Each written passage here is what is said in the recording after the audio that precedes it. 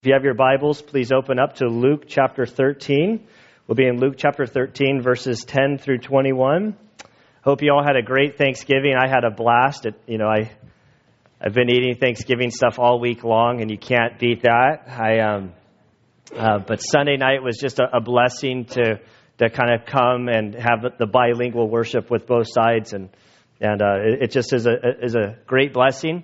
I want to remind you that as Christmas approaches, don't lose sight of the important things in life. You know, watching the news on Black Friday, it's just kind of craziness, and it shows the distortion of really, what we're supposed to keep our eyes on.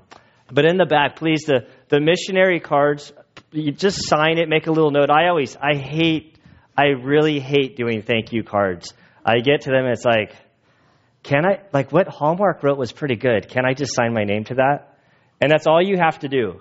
You just write your name. We're gonna send care packages to the missionaries, and we're just gonna put these cards in there. If you are a person of words and would like to write a letter, please feel free to write a letter and give it to me, and I'll put it in the care package.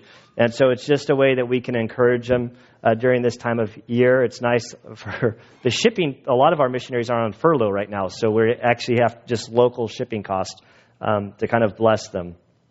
So today we are in Luke chapter 13, verse 10. I'm going to pray and we'll dive in. Father, we do thank you and praise you for your word. I thank you for the Gospel of Luke.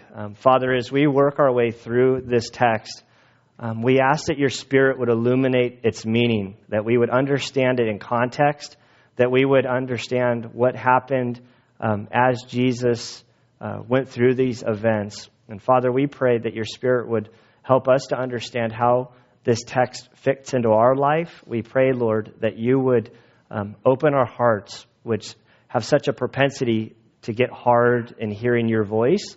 And so, Lord, we each ask you that you would speak to us. Father, I pray that you would help me as I work my way through this text. May the things of you stick, and the things that don't matter and I miss, Lord, may you just help them to fade from our memories. Lord, we do love you, we praise you, and we ask this in Christ's good name. Amen. Luke chapter 13, verse 10. And he was teaching in one of the synagogues on the Sabbath. And there was a woman who for 18 years had had a sickness caused by a spirit, and she was bent double and could not straighten up at all. When Jesus saw her, he called her over and said to her, "Woman, you are freed from your sickness." And he laid his hands on her, and immediately she was made erect again and began glorifying God. But the synagogue official, indignant because Jesus had healed on the Sabbath, began saying to the crowd in response, "There are 6 days in which work should be done. So come during them and get healed, and not on the Sabbath day." But the Lord answered him and said, "You hypocrites, does not each of you on the Sabbath untie his ox or his donkey from the stall and lead him away to water him? And this woman, a daughter of Abraham as she is, whom Satan has bound for 18 long years, should she not have been released from this bond on the Sabbath day?" And as he was saying this, all of his opponents were being humiliated, and the entire crowd was rejoicing over the glorious things being done by him.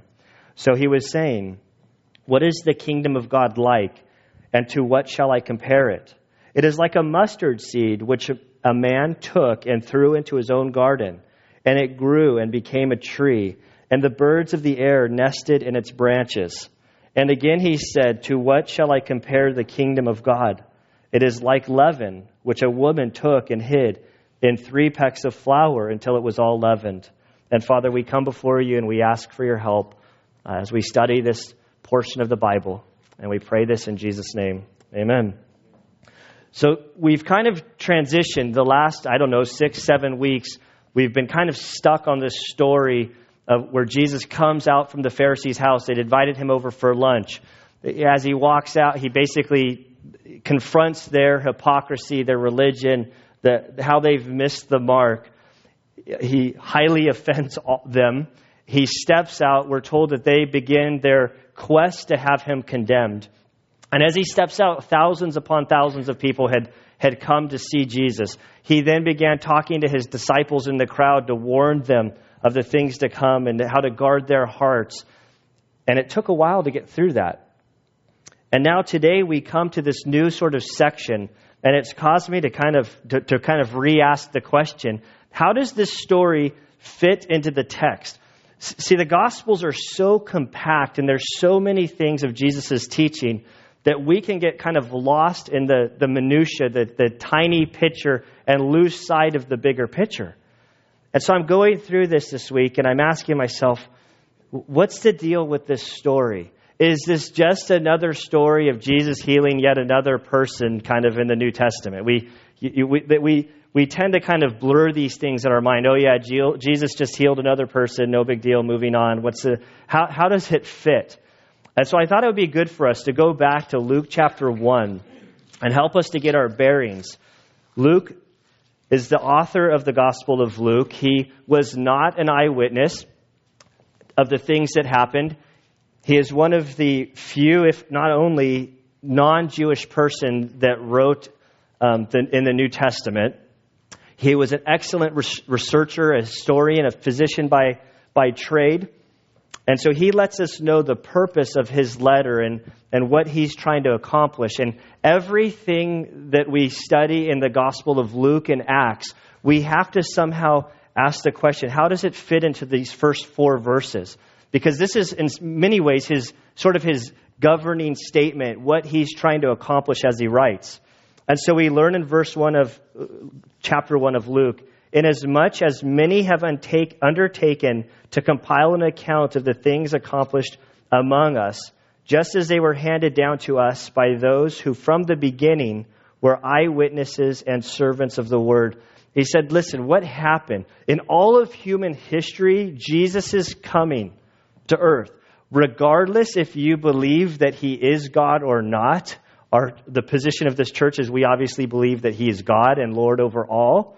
But even if you don't believe that, there is no question that the man Jesus turned the world upside down. And historically speaking, he did amazing things in his short 33 years on this earth. And Luke says there's all kind of people who've documented research and are trying to write out events that happened during this time. There were eyewitnesses, people who saw. We know that Luke interviewed all kinds of people, getting firsthand eyewitness testimony of what Jesus said and did. He continues in verse 3. He said, it seemed fitting for me as well, having investigated everything carefully from the beginning. See, Luke was not Jewish. He was not a Christian. He didn't know Jesus. He started seeing the evidence, the things, and so he started investigating everything as a skeptic, interviewing people. Tradition holds that he interviewed Mary, Jesus' mother, kind of asking her the stories, all sorts of people, and he investigated everything carefully from the beginning to write it out for you in consecutive order, most excellent Theophilus. So he's trying to write everything out in consecutive order. Basically, Luke and Acts, it's one book that's kind of broken into 2 volumes. And then we get to verse 4, the purpose of his writing. He says, so that you may know the exact truth about the things that you've been taught.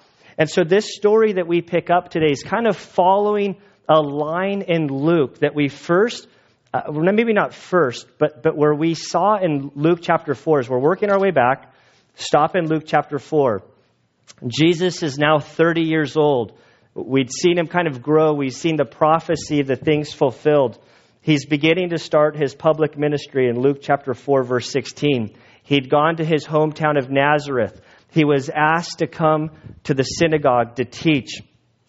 They were told the text that they were to teach on. They didn't just play Bible roulette and choose. They went chronologically through. They systematically went through, maybe not chronologically, but there was an order to the text that they covered. And so in Luke chapter 4, verse 16, we pick up our story, and he says, and he, that's Jesus, came to Nazareth, where he had been brought up. And as was his custom, he entered the synagogue on the Sabbath and stood up to read. The Sabbath is a key point in our text. The Sabbath comes up in Luke chapter 13 5 times in our short few verses. Jesus, we see that it was his custom that he went to the synagogue on Saturdays, on the Sabbath, to worship God on a regular basis. I think that is a very important lesson for us who call ourselves Christians to make a note from. Like, I don't come to church because I'm a pastor. I come to church faithfully because I'm a Christian. When I go on vacation, I go to church, even if I find myself in a place where I don't speak the language. If anybody had a good excuse for not going to church, it was Jesus. He's God. He knows everything. He wrote the Bible. He was a pretty good guy. Sinless.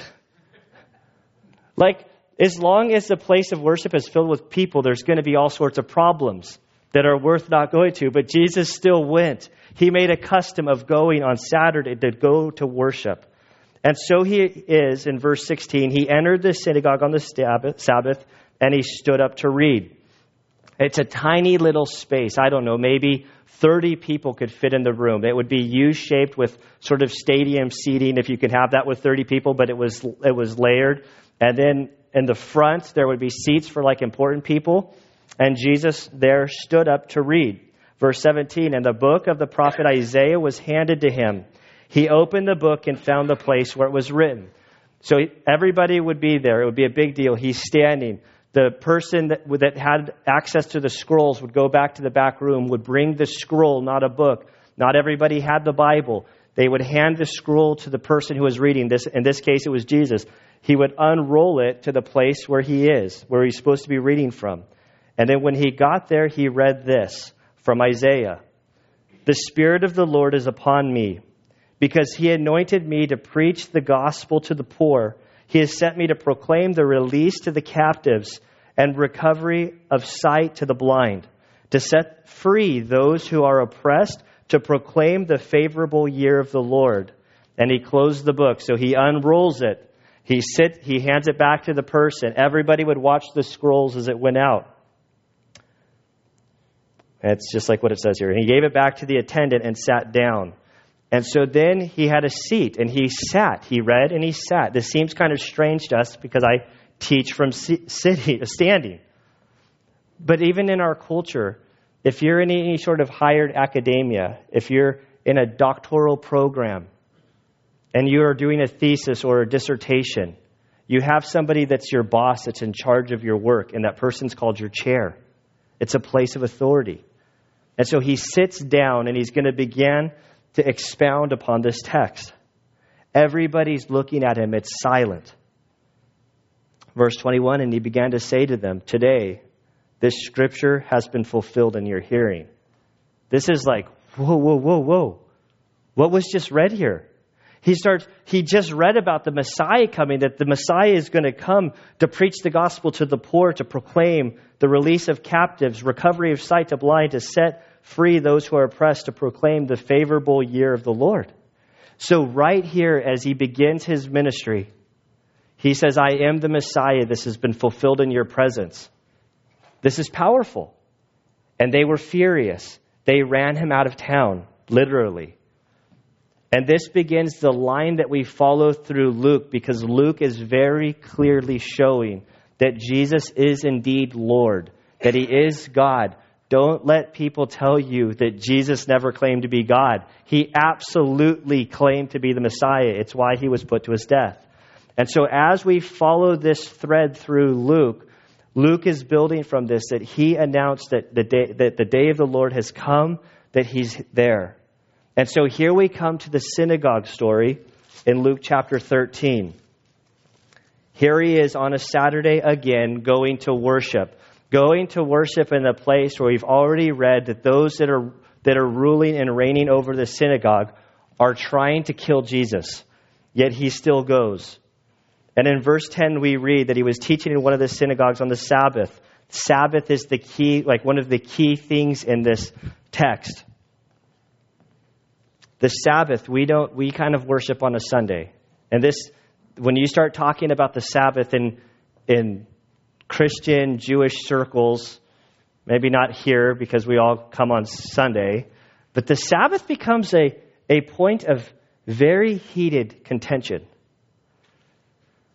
And when I start looking at the Old Testament and reflecting on the Sabbath, the main purpose of the Sabbath that I see that God gave it was that man would take a day to rest, that we would press pause on life, that we would stop doing what we are due for work, that we would focus on family and worshiping of the Lord, that we would take time to be with Him.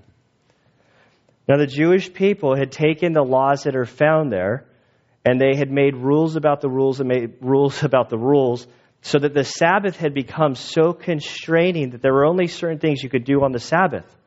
Jesus has already, earlier in a few chapters, remember they were picking grain from the field as they were walking, and the guys jumped out of the bushes and said, "Hey, you can't do that. You're harvesting the grain on the Sabbath." And Jesus is like, "Are you kidding me? I'm the Lord of the Sabbath." That's Gunner's paraphrase.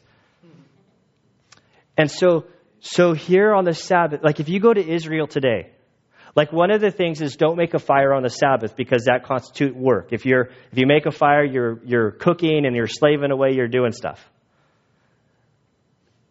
So where to enter in? If you go to Israel, you'll discover the Sabbath elevator. You'll only make the mistake of riding the Sabbath elevator once. The Sabbath elevator, because if you press the button, that an electrical charge happens to call the elevator there. That's making a fire. That's not allowed. And so the Sabbath elevator, there'll be, in a building, there's 4 elevators. One will be the Sabbath elevator. You walk up unknowingly, you just press the button and you're, bing, the door opens up. You go into the elevator. You're like, all the lights are already red. Like some kid went up there, and just like pressed all the buttons.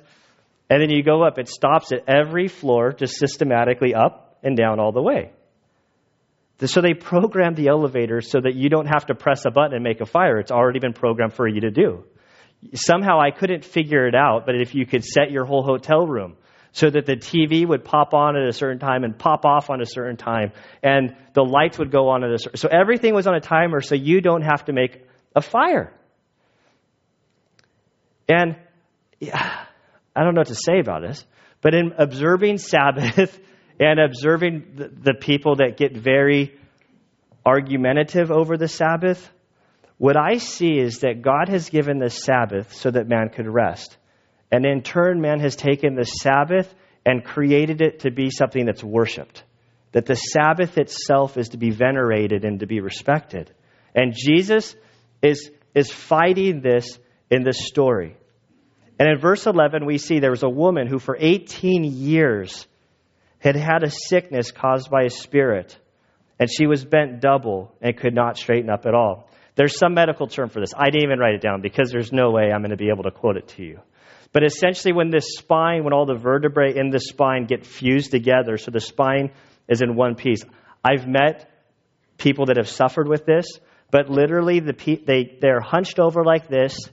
They can't look up at you because they're just bent over like this. They walk around. They virtually become unnoticed by anybody. And not even people who are trying to be mean to them or like children who don't understand certain things that tend to be a little harsh. If you love somebody like this, it's difficult because if you want to look in their eye and have a conversation, you literally have to get down on your knees to look at them in the eye. And this woman had it for a long time. We read over stuff like this and it just, 18 years. Like it could have been 18 minutes, 18 seconds, but 18 years. See, today's a big anniversary for me. I was talking to a kid yesterday who wants to go be a SEAL, and it dawned on me, I'm like, no way, November 27th. See, today's my 17th anniversary of the first day of my Hell Week. And that seems like an eternity ago. I was in Hell Week from November 27th to December 2nd, 17 years ago. It's a long time. Like, I don't even remember all the details from here, but it seems like so much has happened in my life.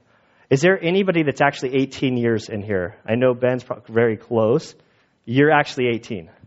His whole life. Don, do you remember the day he was born? It was a long time ago, probably, right? Lots happened. Seems like yesterday, but also forever. Like 18 years is a long time. That's how long this woman walked around. And here she comes into the synagogue to worship God. She's not coming expecting a miracle. She's had this for 18 years. My guess is she'd given up on any sort of like hope long, long ago. My guess is that nobody even noticed her. Because when we're standing erect and we're all looking at eye level. When you have somebody that's hunched over, they're now like 3 feet. And so they just kind of get lost in a shuffle. nobody, just kind of ignore them, most people, because it gets a little awkward, because how do you treat somebody that has a handicap? Just like a person, because that's what they are. But in our humanity of not knowing how to deal with stuff, we tend to ignore them and just act like they're not there. And so this woman is in the shadows for all of these years, not noticed by anybody. And verse 12, when Jesus saw her, I just want to stop. That Jesus here notices this lady. Like, this is the kind of God we love and serve. The nobodies, the nothings, that cast out the bound. What he said in Luke chapter 4, that he came to release these people, to free them, to help them. He sees her. There's a couple sayings that I've heard in church circles that I really like. Like, first is every time we go down to Mexico to do something, there's a saying that we tell people. People are the priority. See, in America, it's like the job is the priority for us. It's like, who cares? Like, if we're going to build a playground, don't be socializing unless Rick's here, because Rick's going to say, don't worry about the job, will get done. And next, hey, if there's people, interact with them. Don't worry about building the house. The house will get done. Even if we don't do it, it'll get done. People are the priority. There's another thing that I like to say. I think I heard it from Dawn, but I probably heard it from somewhere before that. But the last time I heard it where it stuck is people, not programs. See, the church doesn't exist for programs. We exist for people. Like, just stop what you're doing right now. Look at the person next to you. Look at the people behind you. No, literally, look around. Look at the people. Smelly people, angry-looking people, happy-looking people. People that look like they didn't comb their hair because it's 100-mile-an-hour wind out there. Like, all the people you're looking at, that's why we exist, for each of you. We don't exist for this building. We don't exist for a bunch of programs and stuff. Like, we exist because of people, that God loves people. And we've been touched by God's love, and so we want to love on each other and help each other out. And this is what we see Jesus doing here. When Jesus saw her, he called her over and said to her, did he call her by name? She's in the back, all these people. Hey, you, hunched over one. He's God, he knows her name. Hey, you, can I get your attention? Did he just say me? Like Dawn 5 minutes ago, did Gunnar just say my name in front of everybody? Like, oh, was he talking to me or was he talking about something else? Like, he just gets your attention. He called her over and said to her, woman, you are freed. Now, freed, I have this highlighted in my Bible. Because this whole freedom, it's not about her physical ailment. In some sense it is, but in another sense we're going to see that this is a spiritual something. And don't ask me to explain it because I don't understand. I was wrestling over enough stuff in this text. But she's freed. Sounds a whole lot like Luke chapter 4, that in that day this has been fulfilled, that he came to free these people. He says, woman, you are freed from your sickness. And I can only imagine her saying, can you tell me how many doctors I've been to? Like, there was a story earlier in Luke that he healed somebody and it said that, the doctors only made it worse. I forget the exact story, but he says, woman, you're freed from your sickness. And he laid hands on her and immediately she was made erect again. 18 years. Some of us in this room we don't have an 18 years ago in our lives. But for those of us that do have 18 years, can you imagine you're walking 18 years like this, and all of a sudden you can do this? And it says immediately, and remember, Luke, the guy who is writing this, is a physician. He is a medical doctor. Immediately she began glorifying God. And I don't believe that she began to glorify God when she stood up and did this. I believe she was glorifying God when she was doing this. She didn't come to church to be healed, or the synagogue to be healed. She was there worshiping God because that's what she did. She loved God. And Jesus caught her attention. She wasn't coming to Jesus or coming to the synagogue to use God for something else. She was coming to worship God because God is God and she is not. And regardless of whatever her ailment was, she didn't care. And I love my father-in-law's message on Sunday night. In one respect, in another respect, I didn't like it. Because of what it said. He said, listen, what's the one thing that's driving you the most crazy in your life right now? The one thing that's most irritating you? Well, thank God for that. Thank God for that, because God is doing something through that thing that is driving you absolutely nuts. So I like that message on one sense, and on the other sense, I really don't like that. Because who in here likes not liking stuff? Who here likes being irritated? Who here likes having pain? Not a whole lot of hands just went up, just if you weren't looking around, Like, nobody. And so here this lady is freed. She's glorifying God. And this is an amazing thing. The people who are there are witnessing the Messiah do this incredible thing in this woman's life. Verse 15. Oh, wait a minute. Verse 14. But the synagogue official. So there's a synagogue official. He was the guy who was in charge, who likely invited Jesus there. I don't know the deal. Maybe he invited him there to set him up, because we know that they're making a case against Jesus. They want to have him arrested. Maybe he's in the back saying, okay, we're going to invite Jesus over. I'll keep a little mental log of what's going on, and then we'll have him arrested. Jesus does this. Heals this lady. He doesn't really say much to her. Like, he just says, you're going to be freed from your sickness. He lays hands on her. She stands up. She's glorifying God.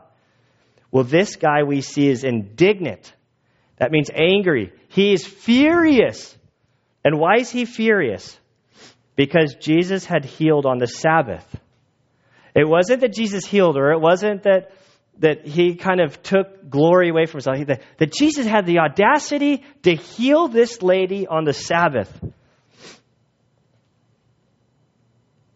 And began saying to the crowd, notice he doesn't talk to Jesus directly. He starts talking to everybody else. That's kind of like the cowardly, the more easy way. He doesn't say, hey, Jesus, can we talk once everybody's gone? Can you go back to my office? Can we have a discussion? Like, you did this on a Saturday, and it's kind of, like, I have some convictions about this. But instead of talking to Jesus, he looks at everybody and he begins talking to the crowd. There are 6 days in which work should be done. So come during them and get healed, not on the Sabbath day. Is it hilarious, or is it me? This lady, 18 years. It would have been much better if you could just come on Sunday. And we would have had the healing on Sunday, not on a Saturday. Like, there's 6 days in a week, and you come on a Saturday. It's like, this lady's been coming for who knows. I mean, it doesn't say how long she's been coming, but I'm guessing she's a pretty consistent person coming to the synagogue. The Messiah is in his presence and heals, and this guy's like, there are 7 days in the week, only one set apart, and you have to come heal on that one day. Like, are you kidding me? But the Lord answered him and said, you hypocrites. So Jesus confronts him and the crowd of those that sided with him. Does not each of you on the Sabbath untie his ox or donkey from the stall and lead him away to water him? So he begins saying, guys, on a Saturday, you're saying this is work. You're acting like I'm a doctor. I came in here and I started practicing medicine in your midst. But all of you, when you leave here, you have donkeys and horses and cattle. They're tied up. They've been tied up. It's time to water them. And even on a Saturday, you'll untie them and walk them to the water. You'll care for them. You'll do work.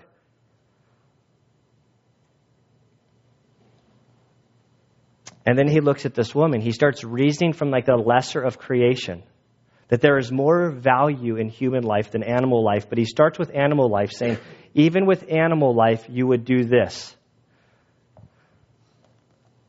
And this woman, a daughter of Abraham as she is, whom Satan has bound for 18 long years, should she not have been released from this bond on the Sabbath day? He said, you'll go water your animals and you'll release them. Should not this woman who's been crippled for all this time be released also? And this whole release of the bond, like the whole purpose of the Sabbath, like the whole purpose was to give man rest. And ultimately what Jesus did is he gave her rest. Like I've never had this sort of injury, but when you have like a chronic injury, like people I know that have chronic pain, like they can't ever, like even when they're sleeping or supposed to be sleeping, they can't get rest because the pain is so great. And I don't think it's a huge speculation to think that this lady has been in huge pain for 18 years. But religion loses sight of people. They care about the rules and the stuff we've created. And it's kind of funny in this story that here this woman that's bent over, God straightens her out, and as soon as she's straightened out, the religious guy gets bent out of shape. There's sort of humor here. Like you guys say, as soon as she straightens out and is good with God, worshiping God, all the proper religious guy, he's totally like having a conniption fit, bent over, angry. And Jesus gave her rest. I want you to turn with me over to Hebrews chapter 9.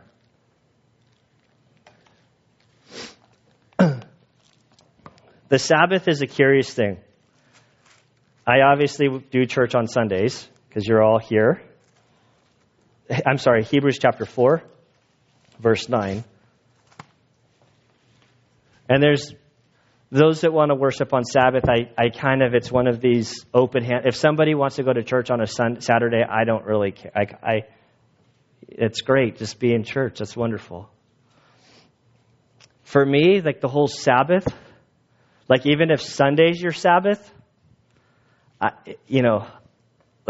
this is my Friday. This is like my whole week builds to Sunday. And so like even on a Sunday, well, I can't really do the Sabbath thing on a Sunday. To be honest, Sunday afternoon, I can do a whole lot of sleeping and resting. But this is what my understanding of the Sabbath for Christians is in Hebrews chapter 4, verse 9. It says, "So there remains a Sabbath rest for the people of God, for the one who has entered his rest." See that his, capital, that's Jesus, has entered Jesus' rest, has himself also rested from his works as God did from his. Therefore, let us be diligent to enter that rest so that no one will fall through following the same example of disobedience. Like this is one of the third warning in Hebrews. And so as Christians, I absolutely do believe like the concept of a Sabbath. Like there's 7 days, take a day off. Like this is one of my greatest sins. I'm a total just type A personality and I go. And I fail a lot. But I try to take a day just to kind of do nothing. And a lot of times I kind of fail. So once a month we drive up, like this is our Sunday where we drive up to Anna's grandpa's house. He's got a 44-acre ranch with no cell phone service, no internet, although there's a little Wi-Fi hotspot that I was able to tap onto down by the barn. I cheat a little bit, just to delete emails from my inbox. But so I force myself to take a weekend once a month just to kind of decompress, to try to take the Sabbath. But here in Hebrews, it says that in Christ, that's where our rest is. Even if you, there's some circumstances, like people in the military. Like when I was a Christian and in the military, I didn't necessarily have the luxury of worshiping once a week. I could have months where I was out doing stuff. But my rest came in Christ. And that's where my rest is. And Jesus gave this lady her rest. And he says, why shouldn't I release her? You would do it for an animal. And yet this lady, a child of God. And here's another picture why we value human life. Like in some cultures, this lady bent over, we'd say, oh, she's worthless. Why don't we just euthanize her? Why do we care about protecting the unborn? You can go to I've never actually done this, but I can only imagine going to a pro-choice rally and bringing a puppy that's pregnant and then executing the litter and the mothers. Can you imagine the outrage that would happen at a pro-choice rally if you euthanized, a litter of puppies that was in a pregnant, dogs? They would be outrageous. But we're the pro-life would say, well, we want to protect the unborn child in the womb, and yet you guys are okay with it being executed. We've got things backwards. That here, this lady that's crippled over, God refers to her, Jesus refers to her as a daughter of Abraham. She's a child of God. And you're more concerned about your religious rules of your do's and don'ts and what you're allowed to do on a Saturday, that you've lost sight that God loves people and he cares about people. We exist for the people that are here next to you. We exist for the people that are out there that don't know Christ. We want them to come to know Christ. And so verse 17, and he said this, and his opponents were being humiliated. See, it doesn't say that they're angry, they're humiliated because you're going to lose if you try to argue with God. Like, there are religious people that will argue against what God has revealed. I've met people like this from the SEAL teams. I say, I'm a SEAL. I'll get people that have no idea about the SEAL teams that will tell me about all the kind of stuff that we have to do, like kill puppies and swim 10 miles out at sea blindfolded. And one guy said, that just doesn't happen. I don't know where you saw that. It wasn't on the Discovery Channel. You're making this up. He's like, no, I got a buddy. It's legitimate. I'm like, no, I was a SEAL for 12 years. I was an instructor. We don't do that. He's like, yeah, whatever. It's like, and so these people are like, Jesus is God. Jesus, he wrote all of this, not just the words in red. Like, Jesus, this is God's word, all of it. And here are the people trying to tell Jesus what these words say. Jesus says, no, you got it all wrong. I'm the author of this book you have. And so they're humiliated. And the other half of the people are rejoicing because they recognize who Jesus is in their midst. And I love this polarization that Jesus strikes. Even this day, you can go, you can pray. You could end a prayer, end it in Buddha's name or end it in Muhammad's name, end it in anybody's name, no big deal. But you say Jesus, and there's going to be this instant divide and a war. Like, what's so big about Jesus' name in our pluralistic culture? Like, if we're so liberal and it's okay, like whatever's right for you, then why is it not okay for me to end in Jesus' name? Well, it's okay with everything but that. Jesus causes division because he is God. And so from this, see verse 18 through 21, man, this is one of those where if you go to the commentators, you're going to end up more confused than you began with. There is absolutely no agreement on these next 3 verses. I have some ideas that I'm going to share with you, but I say them loosely. See, the problem with when parables get introduced, it's really helpful when Jesus elsewhere kind of explains them, because if he explains them, then you know what they say. But if he doesn't explain them, we're kind of left to kind of speculate a little bit, and speculation can be dangerous. None of the speculations here do I think really. Some, I think, cause trouble. But so he says, so he was saying, some translations say, therefore. In the Greek, it's very clear that this next verse is directly tied to the above statement. So what he's about to say connects to the beforehand. So because of all the other stuff, he was saying, what is the kingdom of God like, and to what shall I compare it? And in verse 20, he answers this question. He asks this question again. Verse 20, it says, and he again said, to what shall I compare the kingdom of God? He gives 2 illustrations, the mustard seed and leaven. That's why I have this picture up here. This is bread. It's dough. It's rising. Apparently it's leaven or yeast that does that. I don't know. I take everybody's word on that one. I haven't done enough baking to do test samples without leaven or not, but I've done enough research that I'm pretty sure they're accurate. So here, Jesus, in the midst of this, in this little synagogue, this area where this ruler is upset, warring with Jesus and his authority, he says, well, now, how shall I compare the kingdom of God? This is interesting. This is something that I haven't quite been there yet. But as I go through Luke, as this concept, this teaching on the kingdom of God is going to continue growing all the way through to the end. And so the one thing that I see, in Jesus speaks, I can say, I think pretty authoritatively, this place that Jesus is saying this, is it's not there yet. We see that he starts speaking that it's coming, that it's coming, that it's coming. The other observation that I've made about the kingdom of God and Jesus' teachings is that whenever he teaches on it, it's different than here. This world that we know and we love and we really we live for it.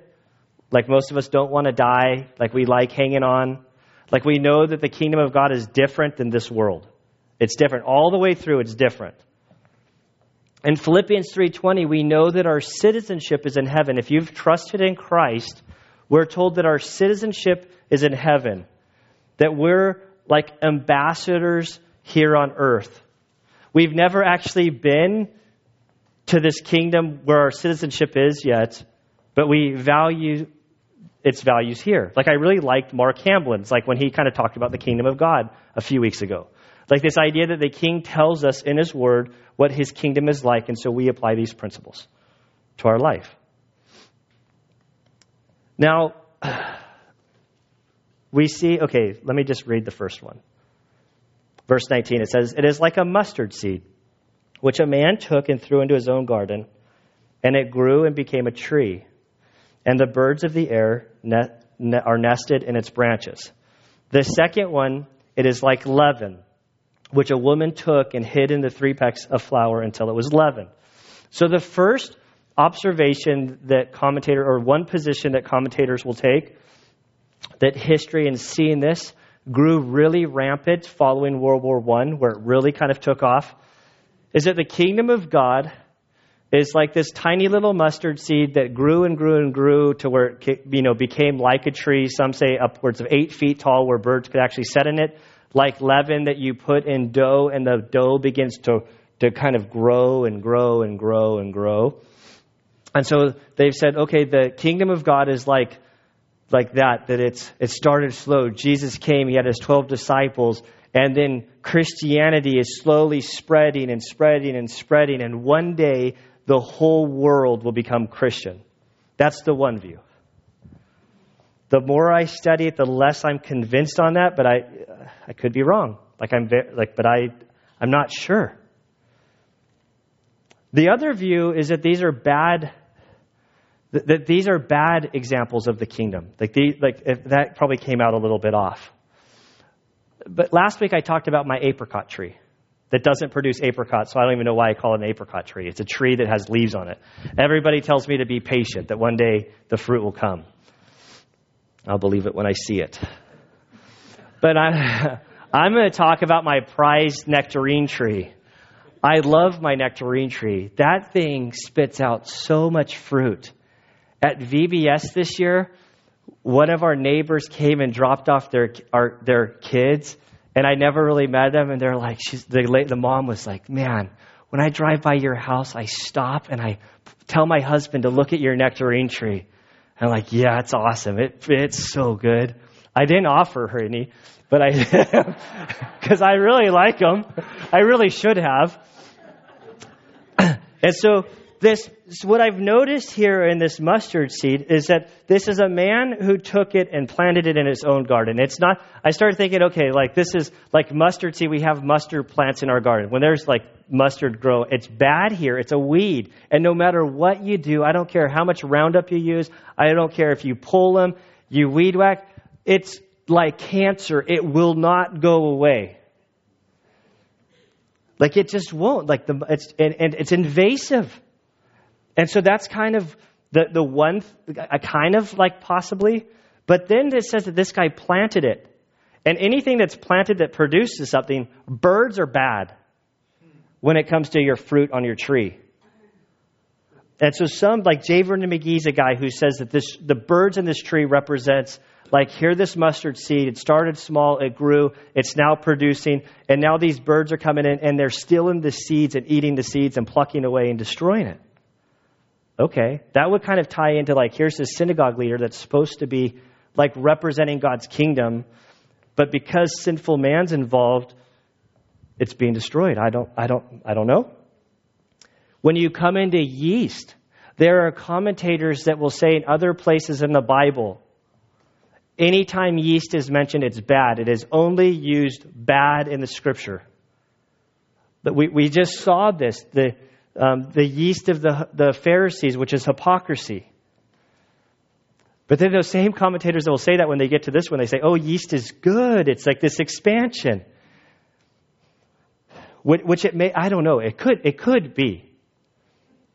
But here he's saying that a little bit of yeast in this, like the other thought is that here, like the synagogue ruler is yeast. Like this is God's synagogue. It's his temple. He's doing the thing. Yet these religious leaders have sprouted up and they're contaminating the work that God started.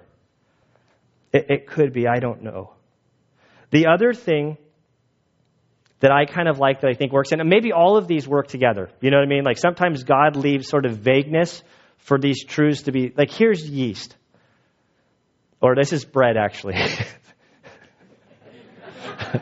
I've been swirling over this two things all week. That's bread. It's rising. We know that there's yeast in there. But I can't show you the yeast. But you guys all know that there's yeast in there because it's rising. The other thing is with the mustard seed, and when you plant something, or I see the little mustard seed weed go up in my yard, and there's a saying that watching grass grow, it just doesn't work. But if you go away for 2 weeks, you definitely notice growth. There's evidence that something's happening, but you can't see it if you're watching for it. But you know that it's working.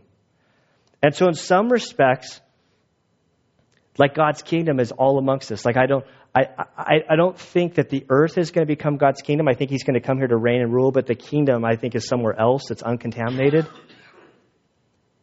But there's evidence of the kingdom working here. One of the things that stood out to me in Israel last year when I went there, I was sort of dreading. I was given a trip to Israel. It was a super huge blessing. I sort of dreaded going there because the last time I was in that part of the world, up to last year, I've never been to the Middle East if it wasn't for work. And I guess that's still true to this day because I was working there last year. But I was doing a different type of work before. The SEAL pastor, they're slightly similar but different, And so I was kind of going, oh man, going to the Middle East, it's going to be difficult for me. I was really expecting to okay, I'm going to really have to hang with the older ladies and just kind of get lost in the tourism thing and not kind of look what's going around. But I get to Israel and I was shocked. Israel reminded me of Europe. And I'm going around going, what in the world? Why?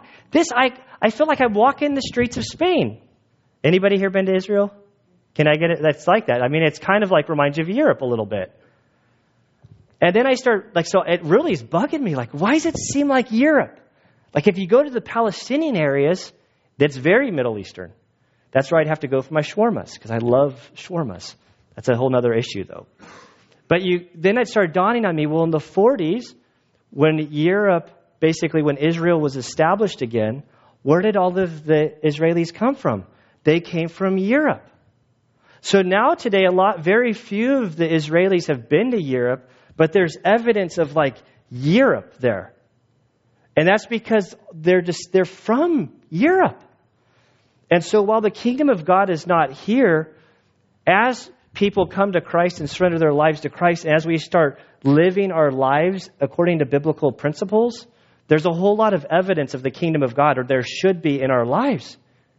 And because we cut against the world. And we're going to end with communion today.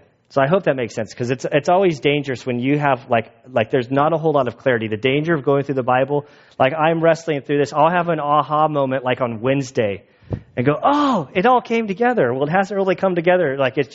There's these three sort of possibilities. But Jesus is he's confronting them, saying, you guys aren't doing it correctly down here. And if you go over to Galatians chapter 5, we looked at the fruit of the Spirit last week. And in this week's story, leading up to the fruit of the Spirit, there's some points that apply with this text and going into taking the Lord's Supper. So in Galatians chapter 5, verse 1, the whole book of Galatians. Some have referred to Galatians as being a mini Romans. This is Paul's, what I think is one of his angrier letters. He basically comes out blazing. And what had happened is he'd gone to this region, he'd shared Christ, people had become Christians, they'd surrendered their lives to Christ, they'd been freed from the bondage of religion and sin. And after Paul left, a group of Judaizers came through saying, well, if you really want to be right with God, you've got to start doing all of these rules. You got to be circumcised. You got to honor the Sabbath. You got to do all of this stuff, or you're not right with God. And grace had been encroached upon. And Paul was furious. He says, how could you fall back what you've been freed from? And in Galatians chapter 5, verse 1, we read, it was for freedom that Christ set us free. Therefore, keep standing firm and do not be subject again to the yoke of slavery. This yoke of slavery is talking about religion. Religion is thinking you have to do all of these things in order to be right with God. When God wants relationship. And he'll change the things that you do, and the things that you value will change. But the things that change, it's not because we're trying to earn favor with God.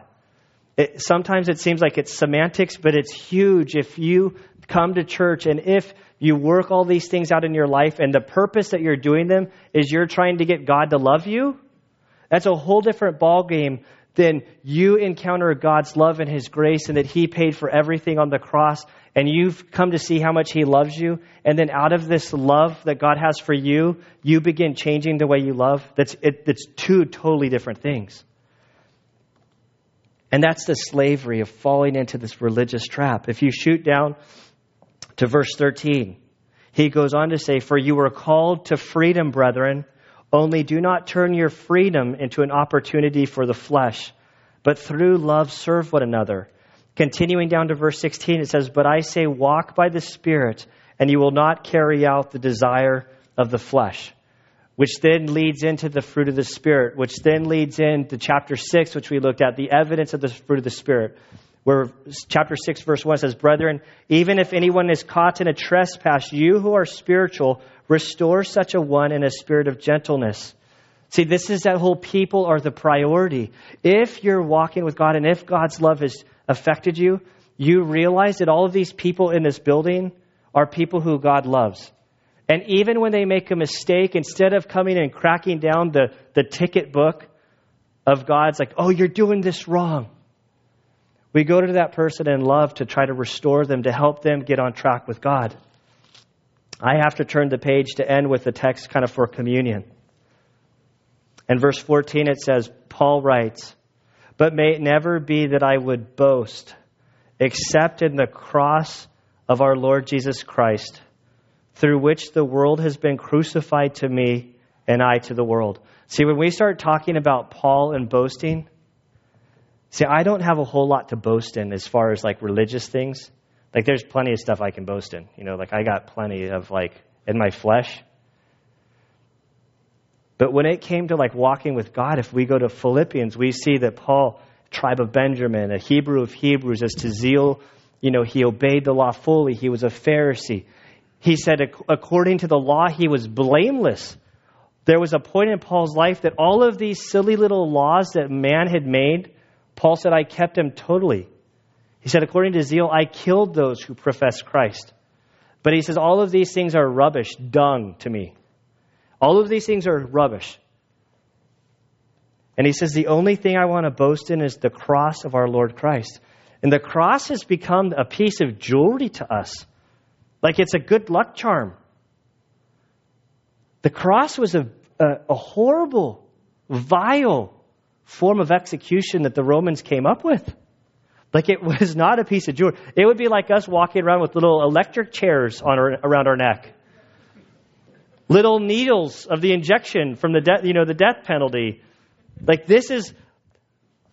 So why does Paul say this? Paul realizes that all of this religion, all of these do's and don'ts, and all of this stuff that he was trying to do to earn his favor with God was of no value. The only thing that was of value to him was that Christ humbled himself. He came to earth to live the perfect life. That the world's sin, my sin, your sin, would be placed upon him on the cross, so that we could be set free from the bondage of sin. This is a good thing. This is something that we boast in.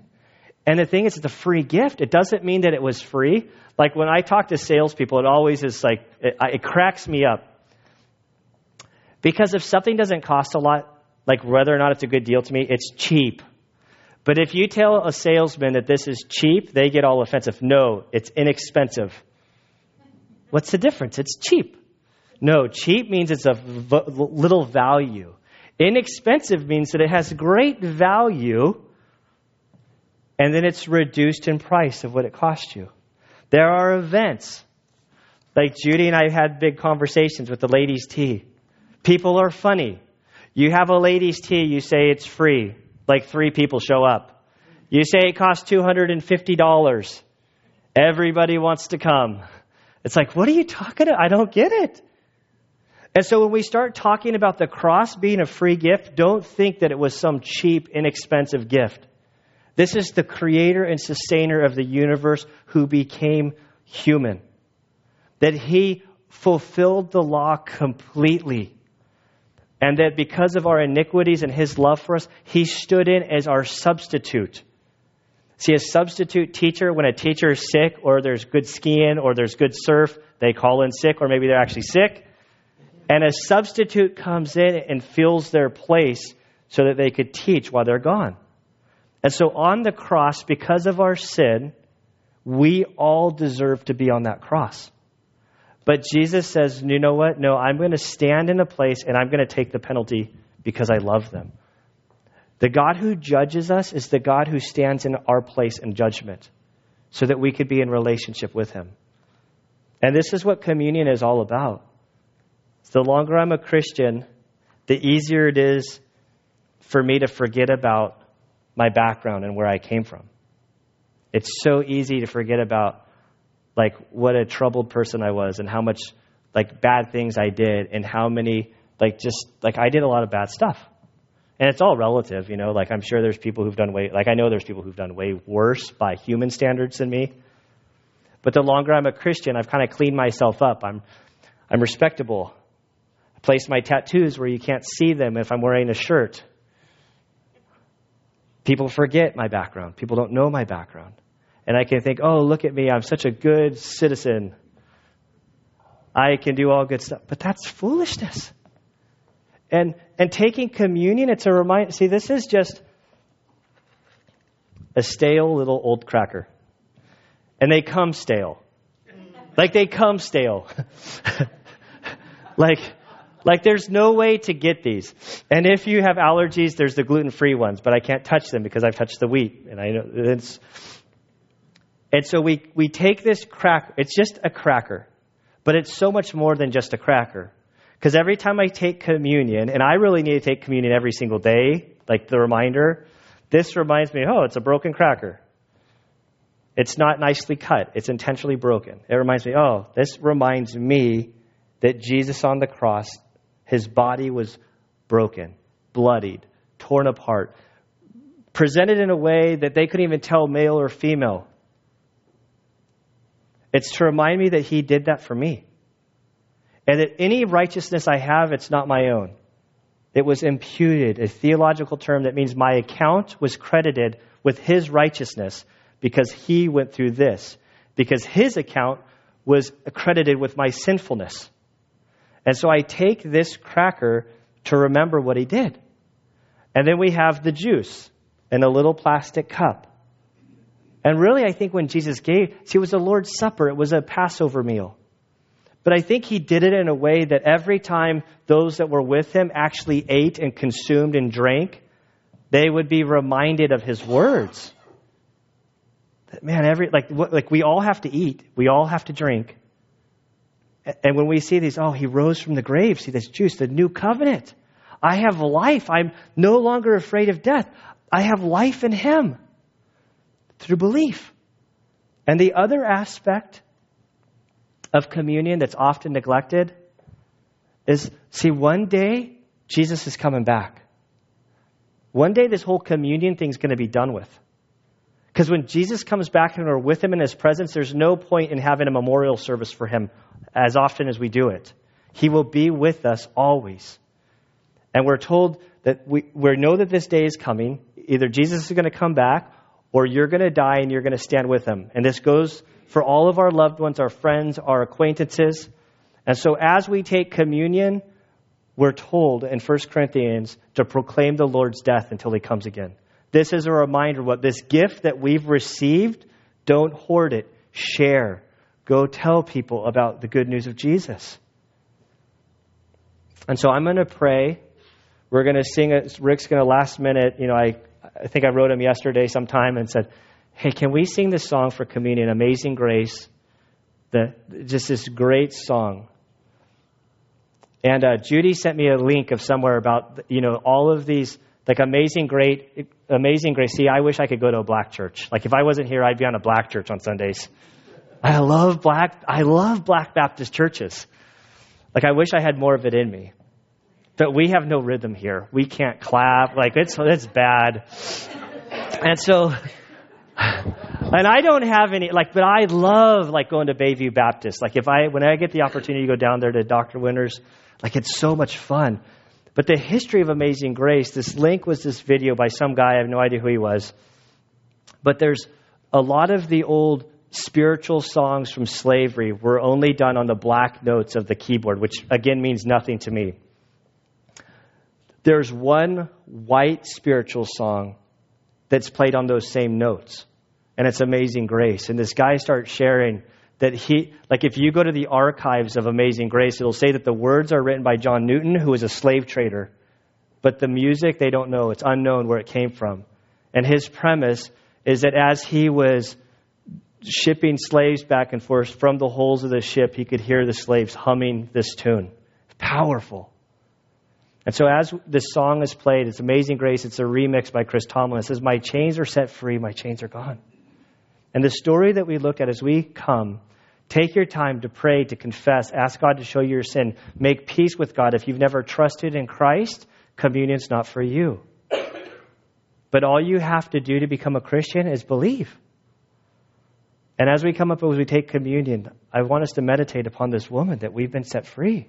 Have you been set free from the bondage of sin? Doesn't mean that we're sinless, but we're set free. And so, Father, we do thank you and praise you, Lord, for this day. I thank you, Lord, for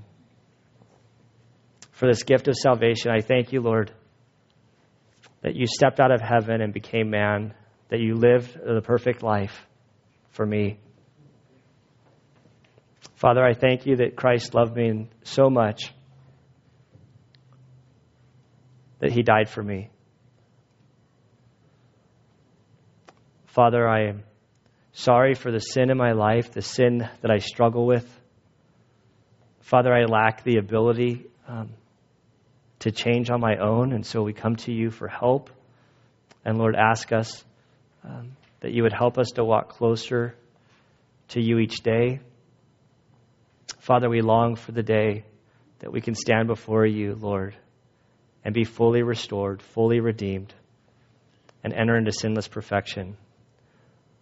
But until that day comes, Lord, we pray that you would burden us for our neighbors, our friends, our family that don't know you. Lord, help us to be a light, that we would share Christ with those who don't know you. We love you, Lord. We praise you, and we ask this in Christ's name. And just a word of announcement, where I'm going to get this tray ready. And so when you're ready to come forward, just come and get the elements and go back to your seat and take communion whenever you're ready.